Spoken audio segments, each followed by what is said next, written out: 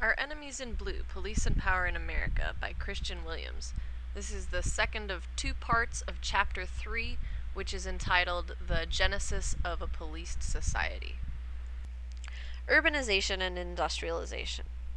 When the modern police first appeared, eastern cities were experiencing a wave of expansion fueled by industrialization. It's no accident that industrial society produced new means of social control, since it also created new risks for disorder. Put simply, in an increasingly complex society, there was more that could go wrong. While the sheer numbers and diversity of the population contributed to this complexity, specialization, especially in the production and distribution of goods, and increased social stratification were probably more important. These factors acted together to depress or reduce the standard of living for the greatest portion of the city's residents, creating conflict between economic classes and increasing friction between ethnic and religious groups. Selden Bacon suggests, quote, "These three factors of social change, the rise in specialization, the stratification of classes, and the lowering of standards and consequent limitation of activities brought about by increasing numbers, all created problems in the maintenance of a harmonious and secure society. The techniques of enforcement present in the 16th, 17th, and 18th centuries were unable to meet these problems. The family, the local church, the neighborhood, and the existing governmental agencies could not cope with this situation. In fact, there's a good deal of evidence to show that the changes were weakening all these institutions, especially as they helped bring about the mobility and individualism so characteristic of American society." Unquote. Cyril D. Robinson and Richard Scaglione argue among similar lines, placing the advent of modern policing in the context of the emerging capitalist system. They present four independent propositions. Quote, 1. The origin of a specialized police function depends upon the division of society into dominant and subordinate classes with antagonistic interests. 2. Specialized police agencies are generally characteristic only of societies politically organized as states. 3. In a period of transition, the crucial factor in delineating the modern specialized police function is an ongoing attempt at conversion of the social control, policing mechanism from an integral part of the community structure to an agent of an emerging dominant class. And 4. The police institution is created by the emerging dominant class as an instrument for the preservation of its control over restricted access to basic resources, over the political apparatus governing this access, and over the labor force necessary to provide the surplus upon which the dominant class lives." Unquote. There's much to recommend this as a general scheme, though it seems to exaggerate the role of elite foresight and planning at the expense of after-the-fact opportunism. It does more to characterize the result than the process, assuming that the outcome corresponds with some original intention. Robinson and Scaglione's account offers a useful outline of the preconditions necessary for the creation of modern police, but the long and complex process of transition from pre-modern to modern policing suggests a more complicated picture than their theory would indicate, especially in regard to the relationship between economic elites and the state. While it is certainly true that the ruling class came to use the police as an instrument for the expansion and preservation of their power, it seems like a stretch to say that they created the institution for that end. As we have seen, the first significant advances toward modern police appeared in the South, where the elite attitudes about the state were characteristically ambivalent. The maintenance of slave laws originally relied upon informal universal enforcement requirements reminiscent of the Frank Pledge. Every white member of the community had the responsibility to uphold the law. The Southern system of slave control underwent a full transition from this informal policing system through various stages of specialization to its apex in the creation of the quite modern Charleston police force. Clearly, this transformation relied on social stratification, the existence of a political state, and the use of the policing function to maintain the racial and economic status quo, that is, to protect the interests of the slave owners. However, while police powers were intentionally divorced from the community and invested in a specialized group, this change was not, as Robinson and Scaglione's model might imply, instigated at the behest of the slave owners, but to some degree accomplished over their objections and despite their resistance. It was instead political elites who created slave patrols as a guard against the political threat of revolt, more than against the economic dangers of escape. While the state functioned in the interests of the ruling class, it was not yet an agent of the ruling class, but a competing nexus of power, and a challenge to the aristocratic pretensions of the slave owners. In cities, industrialization and its accompanying entourage of social changes led to the breakdown of the informal means of social control that had proved mostly sufficient to that point. Cities thus produced advances in social control that the plantation system hadn't needed and likely would have eschewed. In southern cities like Charleston, the city guards picked up where the patrols had fallen short in the control of slaves and free black people on hire. In northern cities, industrialization produced similar needs to control the workforce. Rather than rely on personal authority and social deference, as on the plantation, or on the influence of the family and church, as in smaller New England towns, industrial cities of the North created governmental systems that were universalistic and routinized. Faced with similar challenges relating to urbanization, industrialization, and the rise of capitalism, elites in different cities responded in markedly similar ways, sometimes consciously borrowing from each other, and sometimes unwittingly reproducing models and techniques that were in use elsewhere, keeping what succeeded and discarding that which failed to suit their purposes. And as this process advanced, they transformed the mechanisms of law enforcement and created a new distinctive institution. The New York Municipal Police came to define the type, but it would be wrong to think of the New York Police as simply a modern watch, or as a Northern Slave Patrol, or as a set of American bobbies, though it was somewhat analogous to all three. In New York, as elsewhere, the police appeared when broad social trends intersected with local crises and the particular needs of the city. Of course, the authorities only responded to the crises on a rather shallow level, never acknowledging the underlying causes that produced them. Instead, local elites preferred to blame the crisis of urbanization on the moral shortcomings of the poor, and the idea of the dangerous classes was born. Quote, in the years preceding the rise of police departments in London and in the United States, middle-class and elite members of society attributed crime, riot, and public drunkenness to the members of the dangerous classes. The image was that of a convulsively and possibly biologically criminal, riotous, and intemperate group of persons located at the base of society. Their actions were seen as destroying the very fabric of society. Unquote. The particular population identified with the dangerous classes varied by locale. In England, the dangerous classes consisted of the urban poor, vagrants, and prostitutes in particular. In the northern United States, it was the immigrant lower class. In Boston, the term was especially applied to Irish Catholics.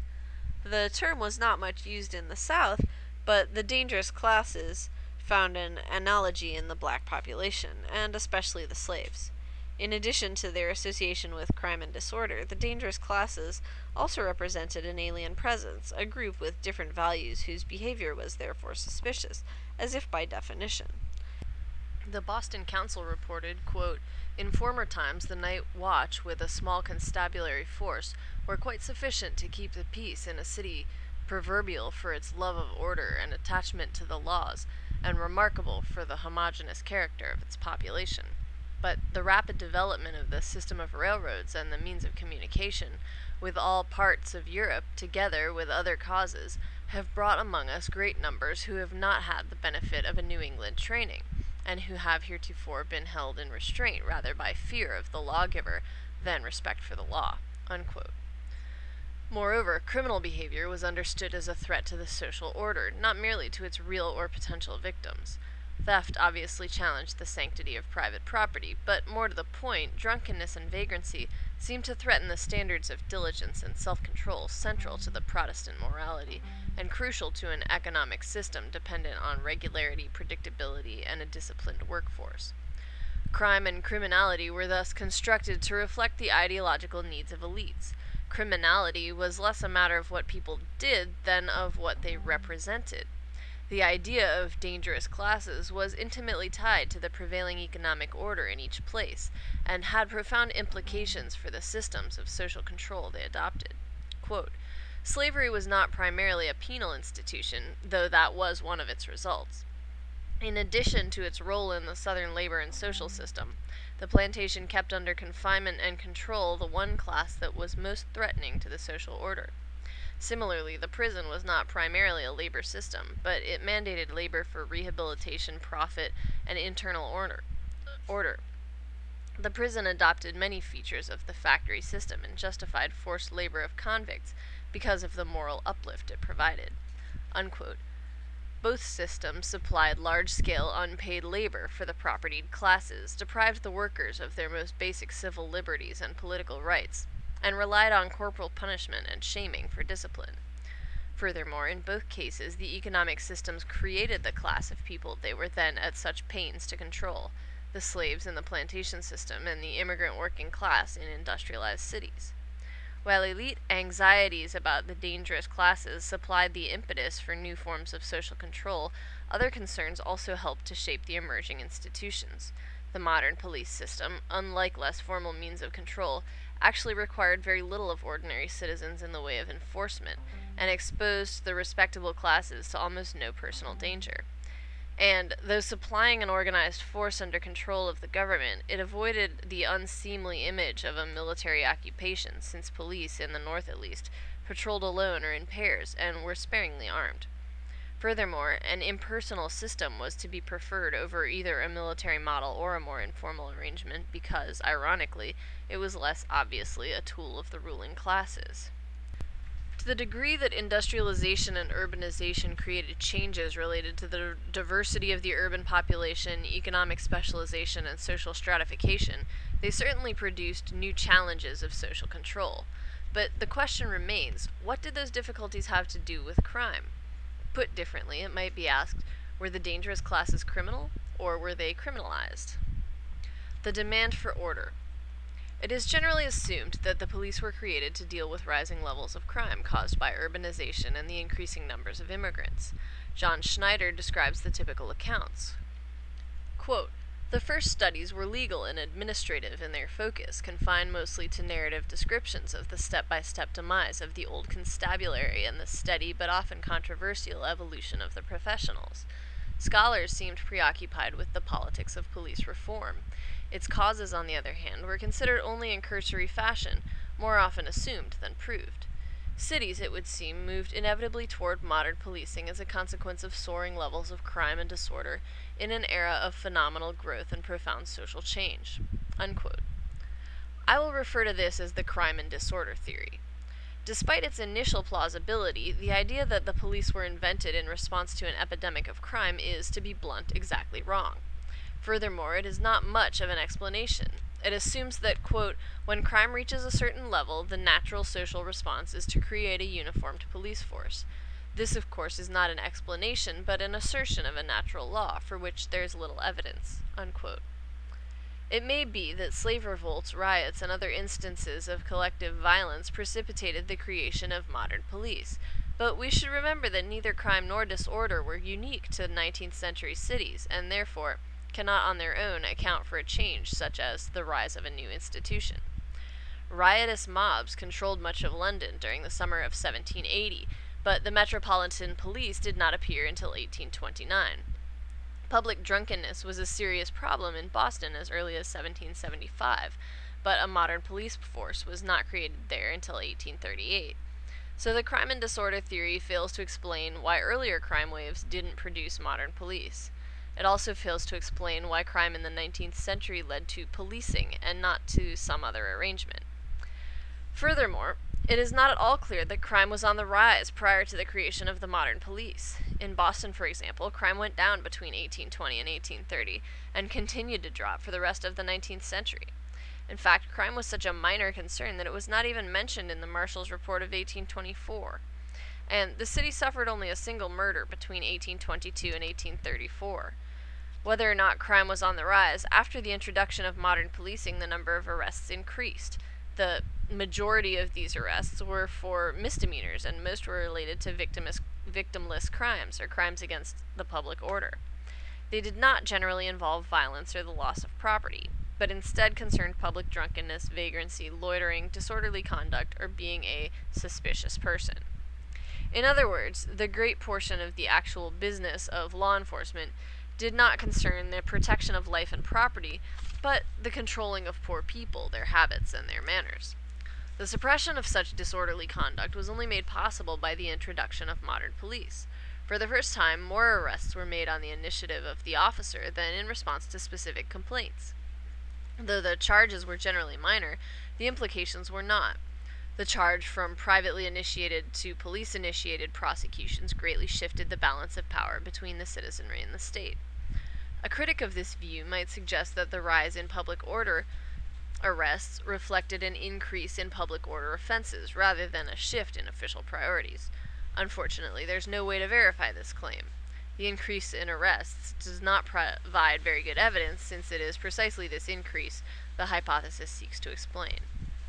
However, if the tolerance for disorder was in decline, this fact, coupled with the existence of the new police, would be sufficient to explain the increase in arrests of this type. The Cleveland police offered a limited test of this hypothesis. In December 1907, they adopted a golden rule policy. Rather than arrest drunks and other public order offenders, the police walked them home or issued a warning. In the year before the policy was established, Cleveland police made 30,418 arrests, only 938 of which were for felonies. In the year after the Golden Rule was instituted, the police made 10,095 arrests, 1,000 of which were for felonies. Other cities implemented similar policies, in some cases reducing the number of arrests by 75%. Cleveland's example demonstrates that official tolerance can reduce arrest rates. This suggests an explanation for the sudden rise in misdemeanor arrests during the previous century. If official tolerance can reduce arrest rates, it makes sense that official intolerance could increase the number of arrests. In other words, during the 19th century, crime was down, but the demand for order was up, at least among those people who could influence the administration of the law. New York City's campaign against prostitution certainly followed this pattern. During the first half of the 19th century, the official view on prostitution transformed from one of complacency to one of moral panic. Beginning in the 1830s, when reform societies took an interest in the issue, it was widely claimed that prostitution was approaching epidemic proportions. Probably the number of prostitutes did increase. The Watch estimated that there were 600 prostitutes working in 1806 and 1,200 in 1818. In 1856, Police Chief George Matsell set the figure at 5,000. But given that the population of the city increased by more than 6 times between 1820 and 1860, the official estimates actually showed a decrease in the number of prostitutes relative to the population. Enforcement activities, however, increased markedly during the same period. In 1860, 90 people were committed to the 1st District Prison for keeping a disorderly house. This figure was 5 times that of 1849, when 17 people were imprisoned for the offense. Likewise, prison sentences for vagrancy arose from 3,173 for the entire period covering 1820 to 1830 to 3,552 in 1850 and 6,552 in 1860. As prostitutes were generally cited for vagrancy, since prostitution itself was not a statutory offense, the proportion of female vagrants steadily rose. Women comprised 62% of those imprisoned for vagrancy in 1850 and 72% in 1860. This analysis does not solve the problem, but merely relocates it. If it was not crime but the standards of order that were rising, what caused the higher standards of public order? For one thing, the relative absence of serious crime may have facilitated the rise in social standards and the demand for order. Quote, "A fall in the real crime rate allows officially accepted standards of conduct to rise. As the standards rise, the penal machinery is extended and refined. The result is that an increase in the total number of cases brought in accompanies a decrease in their relative severity." Unquote. Once established, the police themselves may have helped to raise expectations. In New York, Chief Matsell actively promoted the panic over public disorder, in part to quiet criticism of the new police. More subtly, the very existence of the police may have suggested the possibility of urban peace, and made it seem feasible that most laws would be enforced, not indirectly by the citizenry, but directly by the state. And the new emphasis on public order corresponded with the morality of the dominant Protestant class and the demands of the new industrialized economy, ensuring elite support for policing. This intersection of class bias and rigid moralism was particularly clear concerning and had special implications for the status of women. In many ways, the sudden fervor over prostitution was typical. As the social mores of the Protestant ruling class came to define legal notions of public order and vice, the role of women was redefined and increasingly restricted.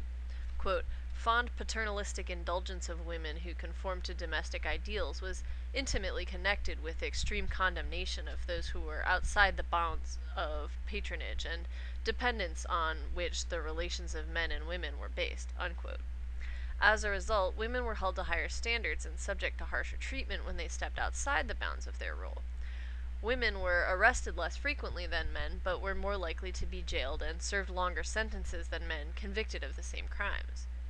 Enforcement practices surrounding the demand for order thus weighed doubly on working class women, who faced gender-based as well as class-based restrictions on their public behavior. At the same time, the increased demand for order came to shape not only the enforcement of the law, but the law itself. In the early 19th century, Boston's laws only prohibited habitual drunkenness, but in 1835, public drunkenness was also banned. Alcohol-related arrests increased from a few hundred each year to several thousand. In 1878, police powers were extended even further as they were authorized to arrest people for loitering or using profanity. In Philadelphia, meanwhile, quote, after the new police law took effect, the doctrine of arrest on suspicion was tacitly extended to the arrest and surveillance of people in advance of a crime. Unquote. Police scrutiny of the dangerous classes was at least partly an outgrowth of the preventive orientation of the new police. Built into the idea that the cops could prevent crime is the notion that they can predict criminal behavior.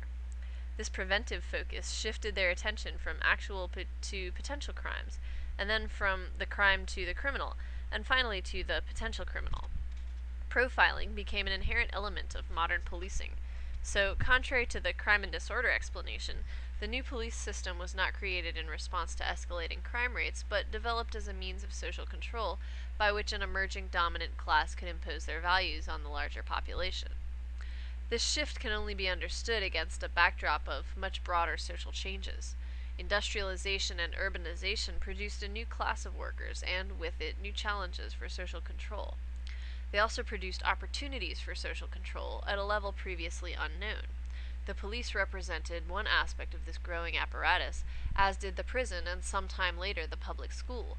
Furthermore, the police, by forming a major source of power for emerging city governments and for those who would control them, also contributed to the development of other bureaucracies and increased the possibilities for rational administration. The reasons for these developments have been made fairly clear, but the means by which the police idea evolved and spread deserves further explication. Imitation, experimentation, evolution.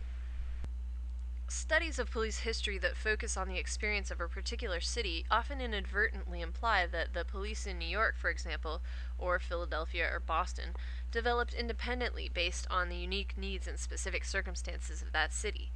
This perspective obscures a very important aspect of police development, namely the degree to which city administrators consciously watched the innovations of other cities, drawing from them as suited their needs. This system of communication and imitation explains the sudden appearance of very similar police organizations in cities all across the country in a relatively short period of time. For though it took a very long time for the characteristics of modern policing to develop, once they crystallized into a coherent form, the idea spread very quickly. Of course, the practice of borrowing police models from elsewhere was not itself new. American cities borrowed their earliest law enforcement mechanisms from European cities, especially London and Paris. Georgia modeled its slave patrols on those already established in South Carolina, which were themselves copied from similar systems in Barbados. Later, it became common for towns to copy the patrolling techniques of others nearby. Thus, it is not especially surprising that New York, Philadelphia, Boston, Baltimore, and Washington, D.C. all took inspiration from the Metropolitan Police of London. But the English influence on American policing should not be overstated. Imitation occurred, but it was not total. Instead, quote, America's borrowing from England was selective. The general form of innovation came from England, although, Americans modified and transformed English patterns to fit their particular culture, unquote. Hence, the two countries prescribed very different relationships between the officers and the communities they patrolled. In England, the bobbies were recruited from the countryside and from the lower ranks of the army. They were housed in barracks, denied the vote, and made accountable to Parliament rather than to the local authorities. In the United States, the police were expected to be a part of the communities they served. They were to act not only as police, but as citizens and neighbors as well. A more telling difference lay in the extent and nature of local political influence in policing. In America, quote, political parties contested vigorously to control police patronage and power, which precluded American departments from following exactly their supposed model, the London Metropolitan Police, unquote. American cities also looked to each other for ideas. When Boston resolved, quote, to imitate as far as may be the system of London, unquote, it also mentioned the reforms of New York and Philadelphia, and noted that Baltimore, Brooklyn, and other cities were moving in the same direction. And in 1843, the Legislative Committee investigating better means of policing riots in Philadelphia spent 2 months collecting ideas from other cities. While less well documented, innovations originating in particular districts or in the countryside came to be incorporated into the practices of city police. This certainly occurred in Charleston, where the police had a direct lineage from the slave patrols. A similar process took place in London, where the use of full-time officers, the system of beat patrols, the focus on crime prevention, and even a bureaucratic structure were all developed in the parishes under the watch system, and then consolidated in 1829. If the practice of imitation shows how cities came to create police departments that closely resembled one another's, the process of experimentation helps to explain why they settled on the particular model they did. Because each city adjusted its organization in a number of ways, either in response to local pressures or based on innovations of its own, variations emerged that could then be tested by experience. Those judged to be successful were retained, and those that failed were abandoned. A kind of natural selection took place. Only the ideas deemed successful in one city survived to be reproduced elsewhere. In principle, this process could result in a diversity of policing mechanisms, and at times has done so. Witness the contrast between 17th century plantation system and that of New York during the same period. But as cities faced similar pressures related to population growth, industrialization, increased stratification, and the like, they came to adopt shared measures of success. As a result, older models, which had survived in some places for a very long time, were suddenly outmoded and replaced. As Bacon outlines it, when social changes caused the traditional means of control to fail, variations of enforcement were adopted. Generally, these were aimed at particular populations, slaves, the poor, immigrants, or trouble spots, ghettos, plantations, saloons, etc. Specialists in enforcement arose and then unified into general enforcement bodies. The move from informal systems of racial dominance to slave patrol to police may be understood as following this pattern. In New York, policing developed along similar lines.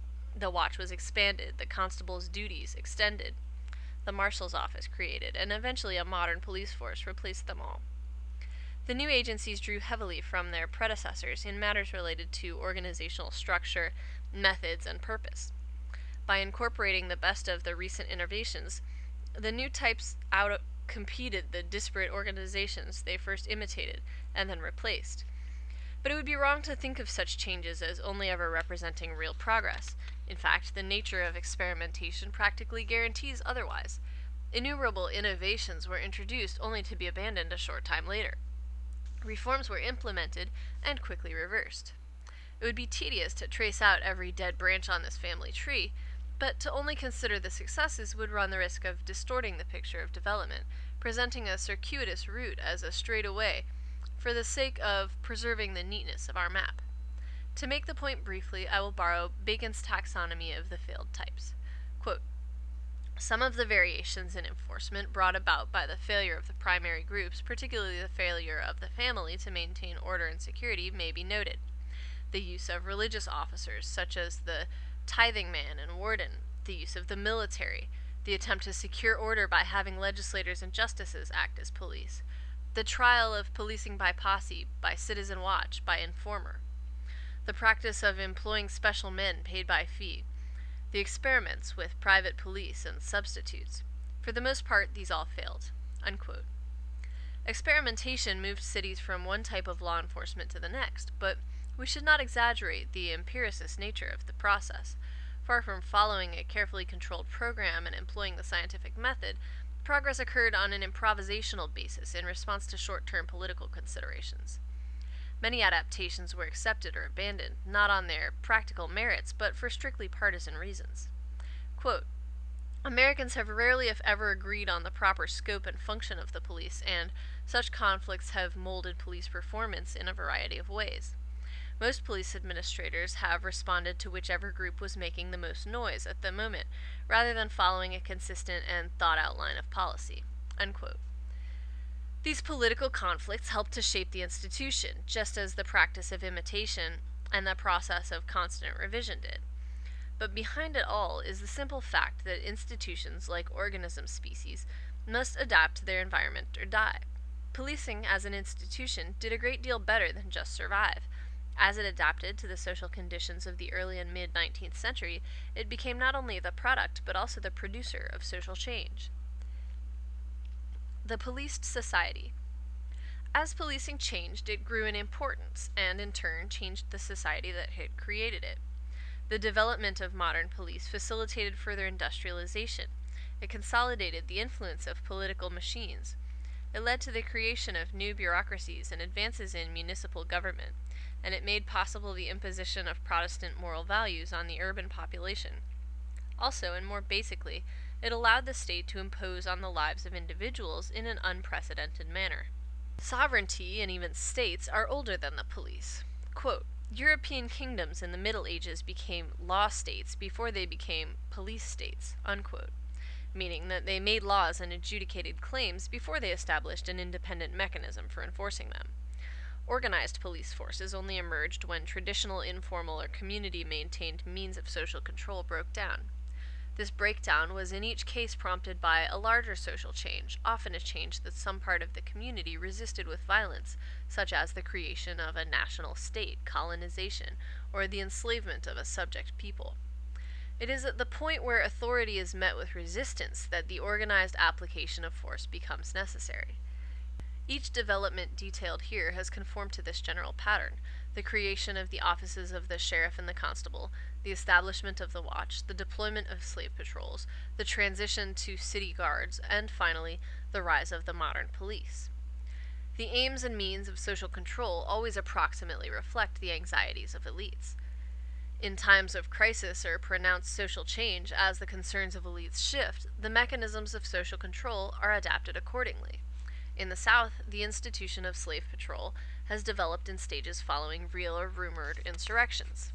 Later, complex factors conspired to produce the modern police force. Industrialization changed the system of social stratification and added a new threat, or set of threats, subsumed under the title of the dangerous classes.